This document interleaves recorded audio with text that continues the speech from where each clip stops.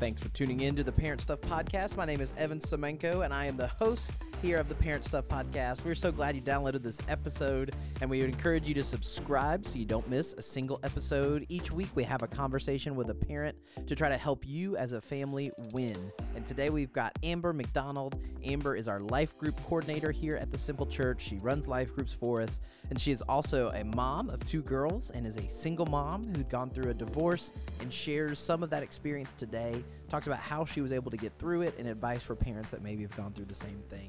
So thanks for listening. Enjoy this conversation with Amber. Leave a 5-star review so that way it helps other people to find this podcast, and hit that subscribe button again so that you don't miss any of these conversations. And now, Amber McDonald.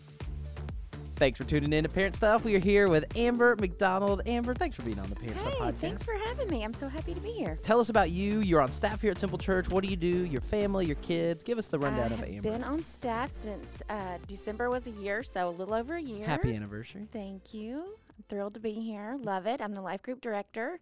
Love that. So my job during the pandemic was getting people together in groups. That was super fun. It's a challenge. It was a challenge, but we made it happen. I have 2 girls. Georgia is 13. She's just about to turn 14. She's in 8th grade. And Millie is 10. She's 10 and a half. So she's in the 4th grade. And they are just wonderful little people. Oh, they are great. They really are. They're good kids. They are good kids. Absolutely. And so you moved here, and then the pandemic happened. It's a weird time for everybody. You were parenting through a pandemic and single parenting. That's a challenge and difficult it's like on top of everything. Trifecta. I got the trifecta. That's a lot. It was a lot. Moved in December, started a new job, and then, in March we were shut down. So honestly, though, I didn't hate it. I have to admit, I didn't hate it. That's right. And obviously, a lot of people were affected and lost jobs and stuff. But there was a lot of hard. I mean, there was a lot of hard with it too. But also, it was a little bit of a gift to me. Your family's been healthy, and you get that time together. I had time with my kids, and they got situated really well. So we found the blessings in it for sure. Absolutely. You guys blessed us. I don't know if people know this. They probably don't. But you gave us a trampoline in the pandemic. I forgot about that. You handed a trampoline down to my little kids, and they have loved that thing. You know, Santa Claus brought that trampoline, and then my girls they loved it, but they didn't really use it. So I was like, we're going to give this to somebody that will really use it. And they used the heck out. We jumped on it yesterday. Santa Claus was very happy, too. Absolutely. That it was getting used. Win-win. That's awesome. Exactly. So we're here today, parenting podcast. Yes. We talk about parenting, and you are a single parent. That is a challenging thing for anybody. But if you just want to share a little bit about your story and doing that, and then as we go through of putting in that lens, I think there's probably a lot of parents listening. Statistically, they say it's over half of parents now are single parents, and it's complicated. I'm definitely not an expert at it, but I've had to figure it out. So it's hard. You got to be the good cop, you got to be the bad cop, you got to be the mama, and then also I got to be the daddy because their father lives in Dallas. So I mean, honestly, I'm doing the cooking and the cleaning, and then we're throwing footballs and softballs and homework and taking the trash out. There's really nobody to tap out and go, hey, your turn. So it's hard. It really is hard. I don't like to admit that it's hard, but it is. It's a lot. Yeah. Do you know your Enneagram number? I'm a 2. That's why it's hard. I'm a 2 as well. Yeah. And if you're listening, the Enneagram is like a personality test. It's a great resource. Just you can Google and look up stuff, but it is hard for us 2s to try to admit and talk about it. Is that what that is? Oh, yeah. Okay. Absolutely. All 2s right. There you go. They are very well known, and I am very guilty of this. Of you want to project and turn it to other people instead of talk about your own stuff. And now I'm forcing you to talk about your own stuff. And I'm so good at that. I can get anybody to talk, and then you ask me, how are you? I'm like, I'm great. I'm fine. Totally great. That is very Enneagram 2. Yeah. Okay. Well, put a 2 on my shirt. That's Label right. me. And so you moved back here when you took the job. You were originally from here, but you had moved to Dallas. You were a teacher. I taught 1st grade, and that was wild, too, because I had stayed home for 10 years.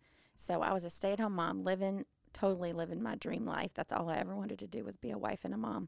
So I got to do that for 10 years, and then, as we say, life got lemony, and I went back to work and taught 1st grade, and that was a rodeo. Sure. Going back to work after staying home for 10 years. But it was great. I mean, God was good in all of it, and I met super wonderful friends, but it was a challenge. So when I was given the chance to move back home after my divorce was final, I looked into teaching, but teaching as a single mama is just killer. It's really hard. So God opened a door here, and I was thrilled to be able to come to the Simple Church and hang out with you guys. And ministry wasn't in your plan, huh? Ministry was never in my plan. I had done a lot with the church, like served a lot and helped a lot and taught Sunday school classes back in the day when we had that, and taught life groups and hosted groups, but never thought I'd be on staff at a church ever.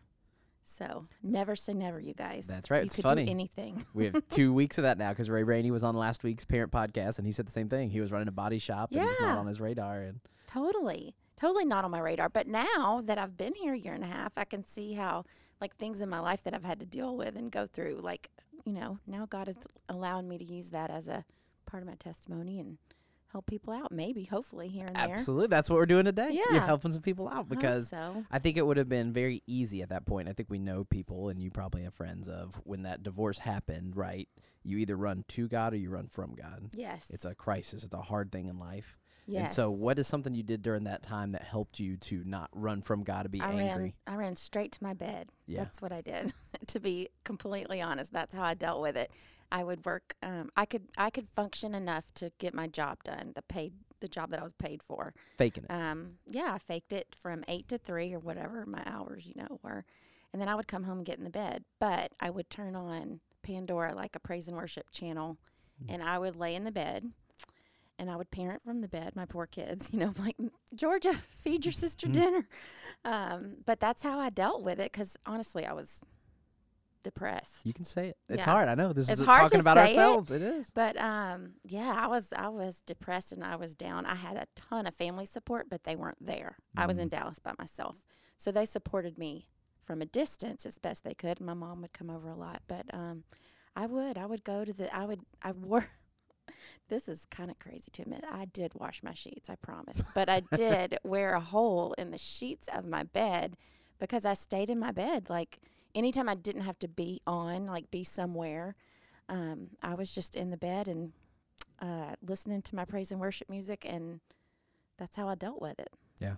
So how'd you get out of that? What did you do to get through that chapter? Well, to be honest, That's a safe place. Lexapro is Yeah. my friend. And that's So what- if you need, there's nothing wrong with it. And I totally put it off. My mom was like, you just need to try it. I just tried. If you'll just try it for 10 days, I promise you'll either love it and you'll see a difference, or I won't ever ask you to try it again. She was, my champion in that. Yeah. And so, to be 100% honest, that changed my entire world. No, that's great. I was able to get up and function in, like, that dark cloud that was hanging over me that I was living in, because I was still actually, while I was in Dallas and teaching all day and then going to the bed in the afternoon, I was going through the divorce. And the divorce process was long, and it was very, very difficult and hard because I was trying to do something that you don't usually get to do, which is leave the state with children. So I was fighting a really tough uphill battle, and so it was just lengthy. It was hard. It was nobody wants to talk to lawyers and depositions and No offense, lawyers, but yeah, no offense, lawyers, but, like, I told my lawyer, I'm like, I love you, thank you so much. I hope I never see you again, ever, when it was over. But it was just difficult. It was hard, and so my mom could just see that I was just getting deeper and deeper into just, like, I couldn't do what I needed to do when it wasn't just involving my paid-for job, my Yeah. teaching job. So she asked me to try it. She's like, give it 10 days. If you don't like it, I'll never ask you to do it again. And I did it for 10 days, and that cloud that I was living in that was, like, surrounding my head and my body just lifted. So it was still there. The yucky stuff and situation was still there, but I was able to function. Yeah. The cloud literally lifted above me, and I was able to get up and do what I needed to do and find some hope again and be excited about, okay, this is not the end of the world. My dad's best advice to me was, he was like, Amber, they can't eat you. So whatever I was worried about that day, whether Yeah. I had to talk to a lawyer or go to a deposition or do, whatever it was, he was Puts it in like, perspective. yeah, they can't eat you. And I was like, okay. sounds like And dad I wisdom. literally, totally, it's dad wisdom. It's such a silly thought, but that helped me so many times. I'm like, okay, they can't eat me.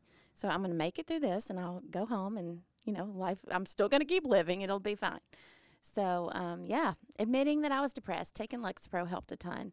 Praise and worship music is my it's how I cope with everything. If I'm happy, if I'm sad, if I'm praying about something, if I need something.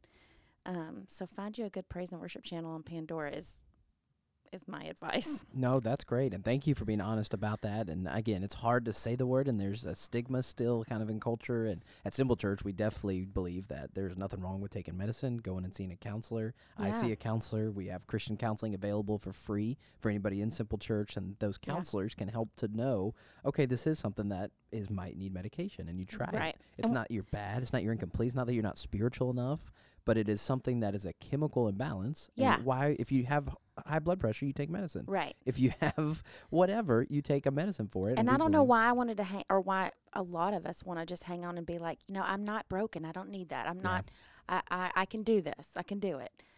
There's no reason to put yourself through that when there's a little pill that you can take that will it literally lifts the cloud off of your life and allows you to function. It doesn't make you happy and like silly fake, and goofy all day. It just allows you to think, it allows you to be hopeful and see that there is an end in sight to whatever hard stuff you're going through. Right. And it's a balance, right? And as working with teenagers and being a student pastor, sometimes the parent was really quick to just suggest medicine and not work on something. And it's a constant tension and figuring that out. But that's why we believe in Christian counseling, that you find a professional that you can talk to help you to walk through that. For sure. And is a big way to help do that. But thank you for opening up about that. Yeah, you're welcome. So I'll go back to your parents, though, because that's an interesting thing of your adult parents are still a part of your life. And I think maybe some grandparents listen to this or parents listening. How did you maintain that relationship? Was that easy? Was that natural that you always had this close relationship with your adult parents, even as you got older? Or is that something that came out of that season of your life? No, we've been very close forever. We're just all involved in it. We're all up in each other's business, I guess you could say. But no, we've been super close. Now, I will tell you when my marriage got, I started to know that it was not going to make it, I was very, very quiet about it, and I did not tell them. And my mom assumed that it was going downhill, and she would try to ask, little, not prying questions, but just like, how are you? What's going on? Y'all okay? And, of course, as a two, I'm like, we're fine. Everything's fine. That's right. It's Another fine. two thing real quick you hit on is pride is our cardinal sin. Okay. It's the hardest thing for twos, go. and that's why it might be hard for us to admit, because I'm right there with you. I get it. Yeah, so I did not want to tell them that my marriage was failing at all for many reasons, and one of them was in the weirdest, it's so weird to me to even think this, was like I was trying to protect him. He was doing things that were not good, not healthy for our marriage, whatever, but I didn't want them to be mad at him. I don't know if that's a two thing or not, or that's just me like wanting to protect the people that I love. But so yeah, I kept it a secret for a long time. So we were still super close. They would come visit, and I would just put on a face of like, "We're great, everything's good, I'm fine." So they kept trying. They just kept pursuing that, like, okay, something's not quite right. And then so one day when I finally knew, like, it's time to fess up. How long was that time? Like, how long was it from when gosh. things were bad to when you really admitted it? Years. Yeah. 2012 to 2018 was 6 years. Yeah. 6 years of not telling anybody. And they, like I said, kind of had an inkling of like, I think there's some stuff going on that's not healthy and not, that she's not being loved the way she should, or, whatever. Yeah. No, that's true, though. But they loved him through it all. They were very good to him despite what they thought might be going on. But when I finally did tell them, I can still remember where I was sitting. So my mom just said, like, how are things going? I'll just say his name. He's not going to listen. She was like, how's Jeff? Is he being nice? That's exactly what she said. And I was like, in my head, I'm like, this is the point of no return. I'm about to tell her. But it took 6 years to get to that point. Yeah. So I said, well, no. And she slapped her hands on her knees and she pulled her chair up to mine. She was like, I knew it. We're going to get you, we're going to get you the help you need. And so they were my A-team for sure. I couldn't have done it without my family for sure. No, I take that back. God led the way. My family gave me the courage to take all the steps that I needed to take. So if you feel like you're alone, you can do it alone. But it's both and, right? And in a perfect world, God designed family so you have that support, that God gives you that gift of the family and is working through them. And that's, again, a credit to your parents that they were consistent and showing up and asking and trying to check. But it takes that time sometimes. It takes time. But, they've got wisdom that you don't have, even if you think they don't. So if you need to tell somebody, you just tell them and let them help you in the ways that they can help, because they're going to come up with some things that you haven't thought of, and God really does have a plan. He sees everything that's coming down the path. He knew I was going to be here. I mean, the way that I got this job, stuff had to happen here on staff for me to be for this job to be open for me. Like, God literally orchestrates every day and every moment and every part of our lives. So the more that you're able to just be open and willing to talk to people and ask for help, the quicker you're going to get to where you need to be. Yeah. One thing Justin says a lot we like is secrets make you sick. Yeah, so true. It's so. And I was sick. I mean, I was sick with depression, but I was keeping a big secret, and it wore me down and wore a hole in the sheets in my bed.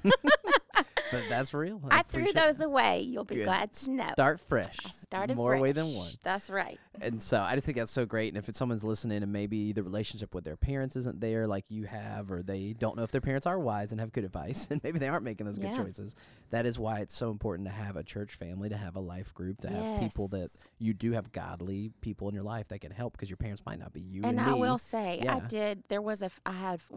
have a lot of solid Christian friends, but one in particular in Dallas that I did divulge information to before I told anybody in my family.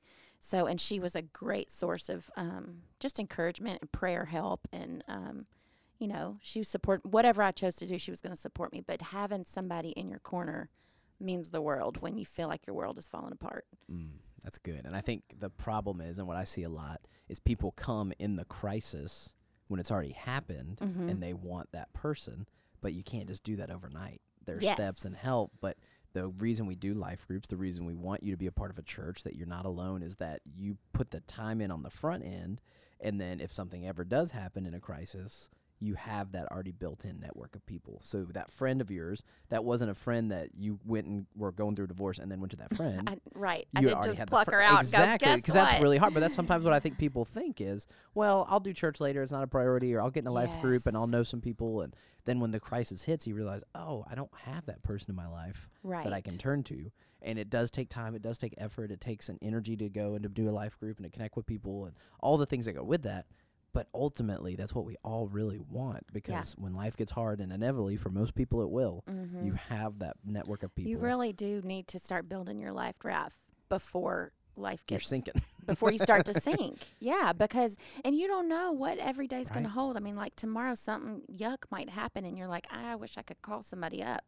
So, but other than just having them to help you when you're down, there's wonderful aspects of being in a life group and having friends to build you up when you're up, to share your highs with too. So for sure, 100%. I mean, that is my job as the life group director, is to get people involved and add a spiritual component to the people that they're already doing life with. So if that's something that you want to do, if you're out there listening and you think, well, gosh, I probably should add that spiritual component to my friends that I'm already like doing everyday life with, the people that I talk to, Facebook with, Marco Polo with, Snapchat with, all those things. Ray mentioned Marco Polo last week too. We're going to get Marco Polo to sponsor our podcast. There you go. Do you love Marco Polo? I used to love Marco Polo. I don't really do it anymore.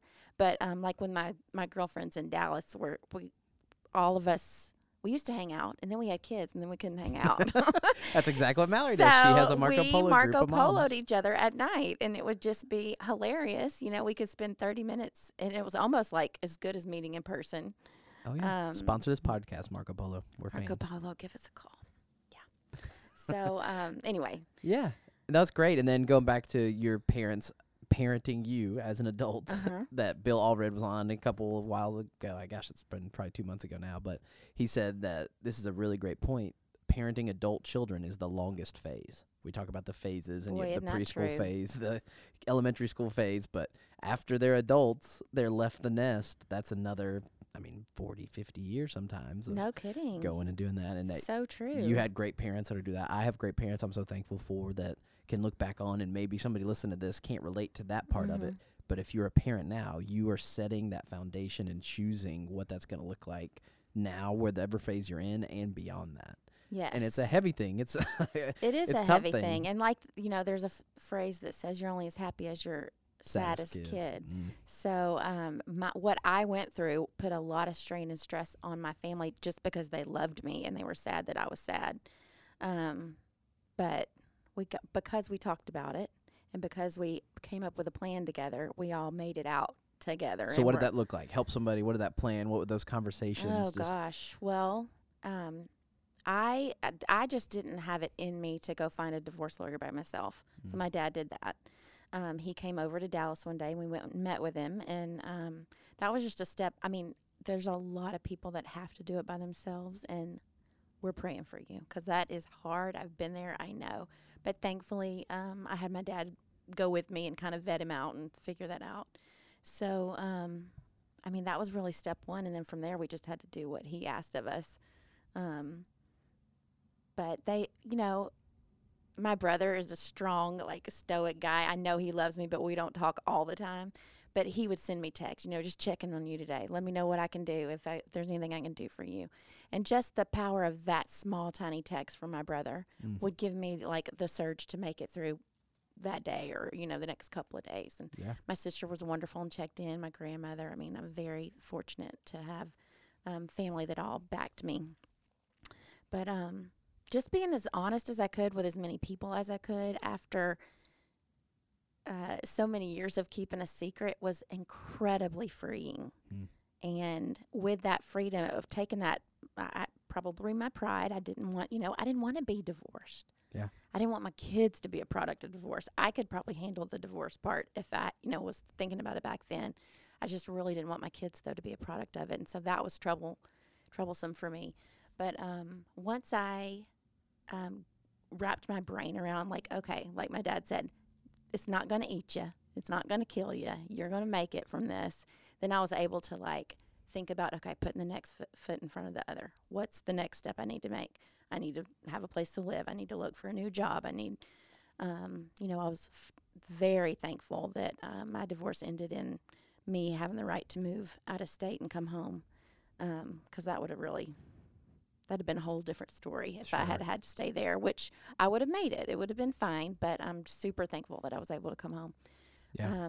But yeah, so just getting your people rallied around you and working on a plan together and being able to talk about it and admit it all, and then realize, okay, that didn't hurt as bad as I thought it was going to hurt, to be able to, like, verbalize what I was really up against and going through. You're tougher than you thought. Yeah. So how did that go when you told your kids? What did that look like? Did they kind of know it was coming? Were they aware? Was it something that?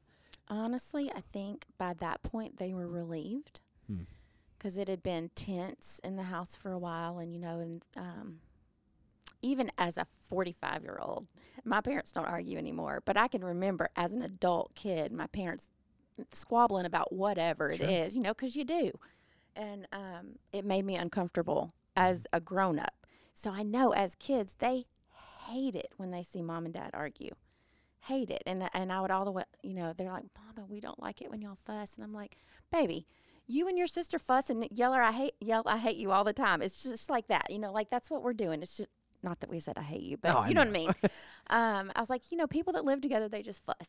So I'm trying to explain away the fussing and the uncomfortableness and, why does Daddy want to sleep in my bed? And just like, that's just kind of how it progressed. Yeah. We separated within our own house for a little bit. And so they kind of saw it coming. And I think they knew how unhappy I was. And like, Mom's not the same. She's not able to. They picked up on that even. She didn't want to come out and do sidewalk chalk with us. She didn't want to go for a walk. She didn't want to go. We used to get yogurt after school every Friday. Mom, she didn't really want to do that. So they knew without even saying like, hey, what's wrong with you, Mom? They knew. They were able to busy themselves enough in the house, whenever I was in the bed, just waiting for dark.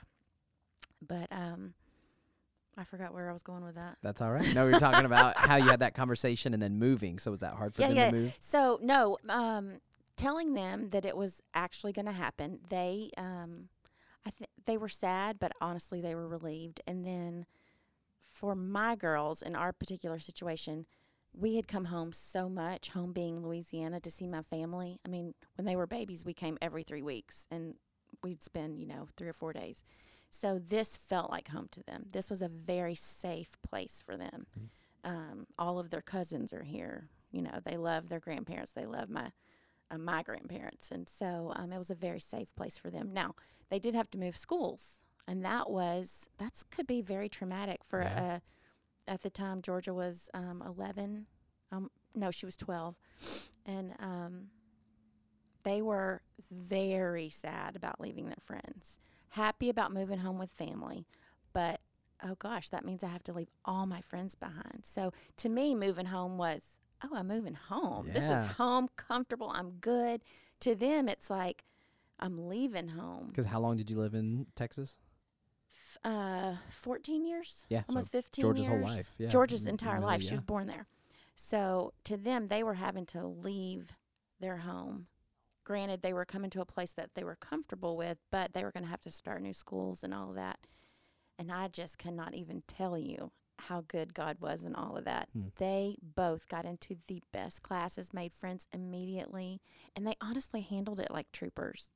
Like they handled it better than I prayed for them to handle it. So I can't take any credit for that. Like, I should have prayed harder for them to, but it was all just A lot of change. a lot of change. And so I did really just have to trust, like, okay, God planned for us to be able to move home. I know they're going to be okay. Here's your first day of school. Go. And I'm like, please let it be a good day. And they did amazing. They have the best friends. If you asked them today if they'd move, you couldn't pay them to move back. It's awesome. So it's been wonderful. That's great. And so you are a professional Christian. You're a life group coordinator. You work at a church, but you also chose to have middle schoolers in your house for a life group. Yes. We are very thankful for that because it's a difficult thing. It's hard to open up your house with adults and strangers. It's a whole nother level for middle school kids. Oh, my goodness. It's a swarm sometimes. And I did middle school ministry for a long time. And sometimes it was very hard to just go up to a parent and say, hey, how does it sound to have 8 to 10 middle school kids in your house? Yeah. You really want to do that for free? It sounds great. And then 18 after weeks? the Yeah. first time, they're like, oh, my gosh, what did I sign up for? And I was very fortunate. We didn't have many things broken over the years, but there were a couple times where a kid would break something and we'd replace it. And it's not an easy sell, Amber. So you I were can understand that willing that's a to tough open your home sell. up as a single parent and get ready for a group of middle school girls to be in your house. Talk about that a Yes. little bit, why you chose to do I that. was super happy to do it, honestly, because I wanted Georgia to have some ownership and feel like this is my group. And I was going to involve her wherever the life group was. Matter of fact, when we first got here in December, she went to the Hagler's house for that spring semester. And so I made her go. And after the first couple of times, she loved it. And then she ended up wanting to go back. But I did have to prod just a little bit to get her to go. Sure. But then when the fall semester was going to start, I said, I'm going to just host it myself because this is going to make it easier for her to want to invite friends and feel like she's got some ownership in what this is. So it was pretty easy. It was a pretty easy decision for me to want to do that. And, of course, they're wild, they're loud, they're crazy, they're hilarious, but they are so wonderful. And when you get them together in a group where they have something given to them, a common topic to talk about that's not about schoolwork. It's just amazing the things that you can hear them say, and to listen to their hearts and stuff is super fun. I don't know if everybody's at that place, so I'm very thankful you were. And I think that's great. And I do really believe that. And I think about Nora when she gets older, that we want her friends to be in my house and we want to get to know for them sure, 100%. and have that time and get that connection. And I know it's work and I know it's effort. And me and Mallory have hosted a life group now for 13 years in one way or the other of adults and done middle school and high school life groups. And there's all these different factors that go into it. But ultimately, the work and the energy and the difficulty is worth the result. And I don't think many people that do it go back and say, you know what, I really think I shouldn't have done that. It was a regret. A mistake having a life group. Like you could never. I mean, it's funny because every Wednesday rolls around a whole lot faster than it used to when you're starting to host something at your house every Wednesday. You're like, oh, it's time again. I got to go. I need to straighten up. I need to get food or snacks or whatever.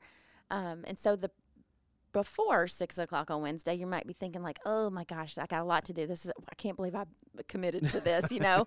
And then at 7:30 when they leave, you're like, God, that was so good. I love those kids. I can't wait for them to come back, you know? So it's totally worth the effort. And it's a minimal amount of effort, honestly. You just got to open your door, put some food out, and just, you know, put a smile on your face. DVD. And press play on a DVD. So the effort is minimal. I mean, you do, granted, have to be home, but the reward that you get and the return that you get on that is completely worth the investment.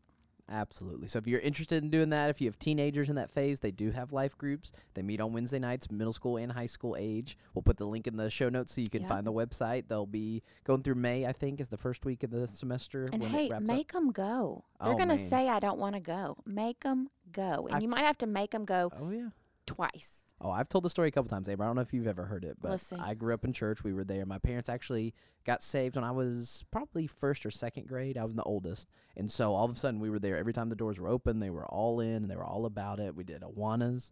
We did all these different programs and stuff to be there for kids. We moved here when I was in 5th grade, so I was 11. So I can definitely relate to that. Yeah, okay. And it was a big change of moving and trying to start over and doing that. So we started coming to church. I liked 5th grade. It was kids ministry. Okay. But promotion Sunday to middle school, this wild, crazy middle school pastor with a goatee named Justin Hagler was at the church I grew up at. And they had a huge inflatable day for promotion. They had free pizza. And I stood out in the parking lot and cried until my parents said I did not want to go in because my friend wasn't there. You cried? I cried. I threw a fit and we left. I didn't go in. Evan. And I did not like going to church for 2 years. Oh, my goodness. 6th grade into 7th grade really was, I was miserable. I didn't want to go. We had to wear pants and a collared shirt to dress up for the Lord and go through and do that. I hated that part of it, and I didn't really have a group of friends at church, and my friends that were in the neighborhood and I went to school with didn't go to my church. And it was a bad experience. Yeah. And I just think about how many times I was a turd to my parents and as a middle schooler that they made me go. Yeah. And eventually I went to camp when I was in 7th grade. I talked those two of my best friends to going with me to camp. And that's where I recommitted my life and really got serious about God and trying to figure that out. And 8th grade year and beyond was great. But it was 2 years of my parents forcing me to go. That I know it would have been easy for them to give up. And I know it would have been easy to say, just don't go. That's fine. Sit with us. Right. Right. Sit with us. I don't want to hear you complain. And I thank them, and I've talked about this multiple times since, but my life would have been totally different if they did not stick to that. And it's a pain, and I imagine I'm going to get what goes around comes around and have that phase at some point. Hopefully not, but I do know that the result and the payoff was worth it. And I think a lot of things in life, we always like the end result, right? We like after we've worked out and lost weight and done the gym, but it's the starting. And it's getting over those initial barriers that's so tough. Yeah. And so if you have a middle school, high school kid, just encourage you. It can work out. Get them there, and that's your job. Make it a priority. Yeah. Right. Make it a priority. Absolutely. So even if you're not ready to host a group, get them involved in a group. Get them to go check one out. Have them bring a friend with them is always what we tell parents. If they're nervous or don't know, get them to bring one buddy with them. It's 1 hour. Right. And I would love parents that would go and they'd either like sit in the car and read I know. They don't want to drive, or they'd go do groceries or run errands and come back. It's an hour you get without kids. Yes. And they're learning a spiritual principle. There's a lesson, a Bible study there they go through. There's a spiritual component. Do it. Just do it. Absolutely. We're a fan. We do that. We're big fans. Absolutely. For all ages. And so, Amber, we're wrapping up. We're winding down. But I do want to ask, we ask everybody, what is the best piece of parenting advice that you have ever received? Oh, well, everybody hates that phrase. The days are long, the years are short. The years are long, the days are short. How's that go? The days are long and the weeks are short. Something That's like that. That's my life. Absolutely. Or, my dad says this to me a lot. He's like, you're going to miss this, that country song. You're going to miss this. I miss these days. Right. So that's no fun to hear when you're in the middle of it. But it's true. You're going to miss it. So I would say go read the extra story. Go to Andy's, get the ice cream. Go throw the football. Do whatever they're asking you to do. Go sit on their bed. One of my favorite things to do now that she's a teenager and she likes to hide out all the time. But I just force my way in there, and I just sit on her bed and we talk about whatever. And sometimes she didn't want to talk at all, and so I'll be like, okay, I love you. Do whatever you want to do. But you show up. But I go. I go sit on the bed with her for a minute. I might give her a back rub or whatever. Just ask her what was anything funny happened today. Just whatever. And surprisingly, a lot of times she'll open up about a lot. And now she has started coming to sit with me. So you modeled that. You showed that behavior, and you want to talk and make the effort. And I know it's hard for parents, and you might be discouraged, but that's great. And I'll read one thing that I found the other day, and I shared it on Facebook. And it wasn't for parenting, but it could be applied to parenting for sure. So it was actually about how you keep yourself in peace. But it says, I trust God more and depend on myself less. I stay in my lane and do what's mine to do, which raising your babies is what's yours to do. I live in my present day, not in the past or in the future, and I cast my cares upon God, choose joy, and let God do what I cannot. So I thought that was really good. Just overall advice for all of us. That's fantastic. Yeah. Well, that's great. And you talk about missing a phase, real time. This is transparency. Eliza, our 2.5-year-old, is potty training. She's doing very well. Very good. But she sleeps in a diaper, and she took her diaper off and peed on her bed this morning. And so I had to change sheets. So people say I'm going to miss the phase, Amber. I don't know. Yeah, you're not going to miss that. I might not. There's a lot of things where parents are like, I'm not going to miss that, not even a little bit. Remember the good. Yeah, That's right. Awesome. Thanks for being here, Amber. Thanks for having doing me. it. Absolutely. Thanks for listening. All right. See you later. I hope you enjoyed that conversation with Amber. Appreciate her coming on and being vulnerable and talking with us, because parenting is difficult. You are listening to this, you probably know that, and you're trying to figure it out, and that's why we're so thankful you gave us the time today. If you would make sure to subscribe, hit that button so you get each episode automatically each week when they come out, and enjoy these conversations with parents. We'd also love to hear from you. You can email me, evan@thesimplechurch.tv. If you have a topic, conversation idea, something that you'd love to talk about, we would be happy to do that. And then hit that 5-star review. That just helps people to find it, makes it easier to search for, and we would appreciate it. Thanks again, and have a great week.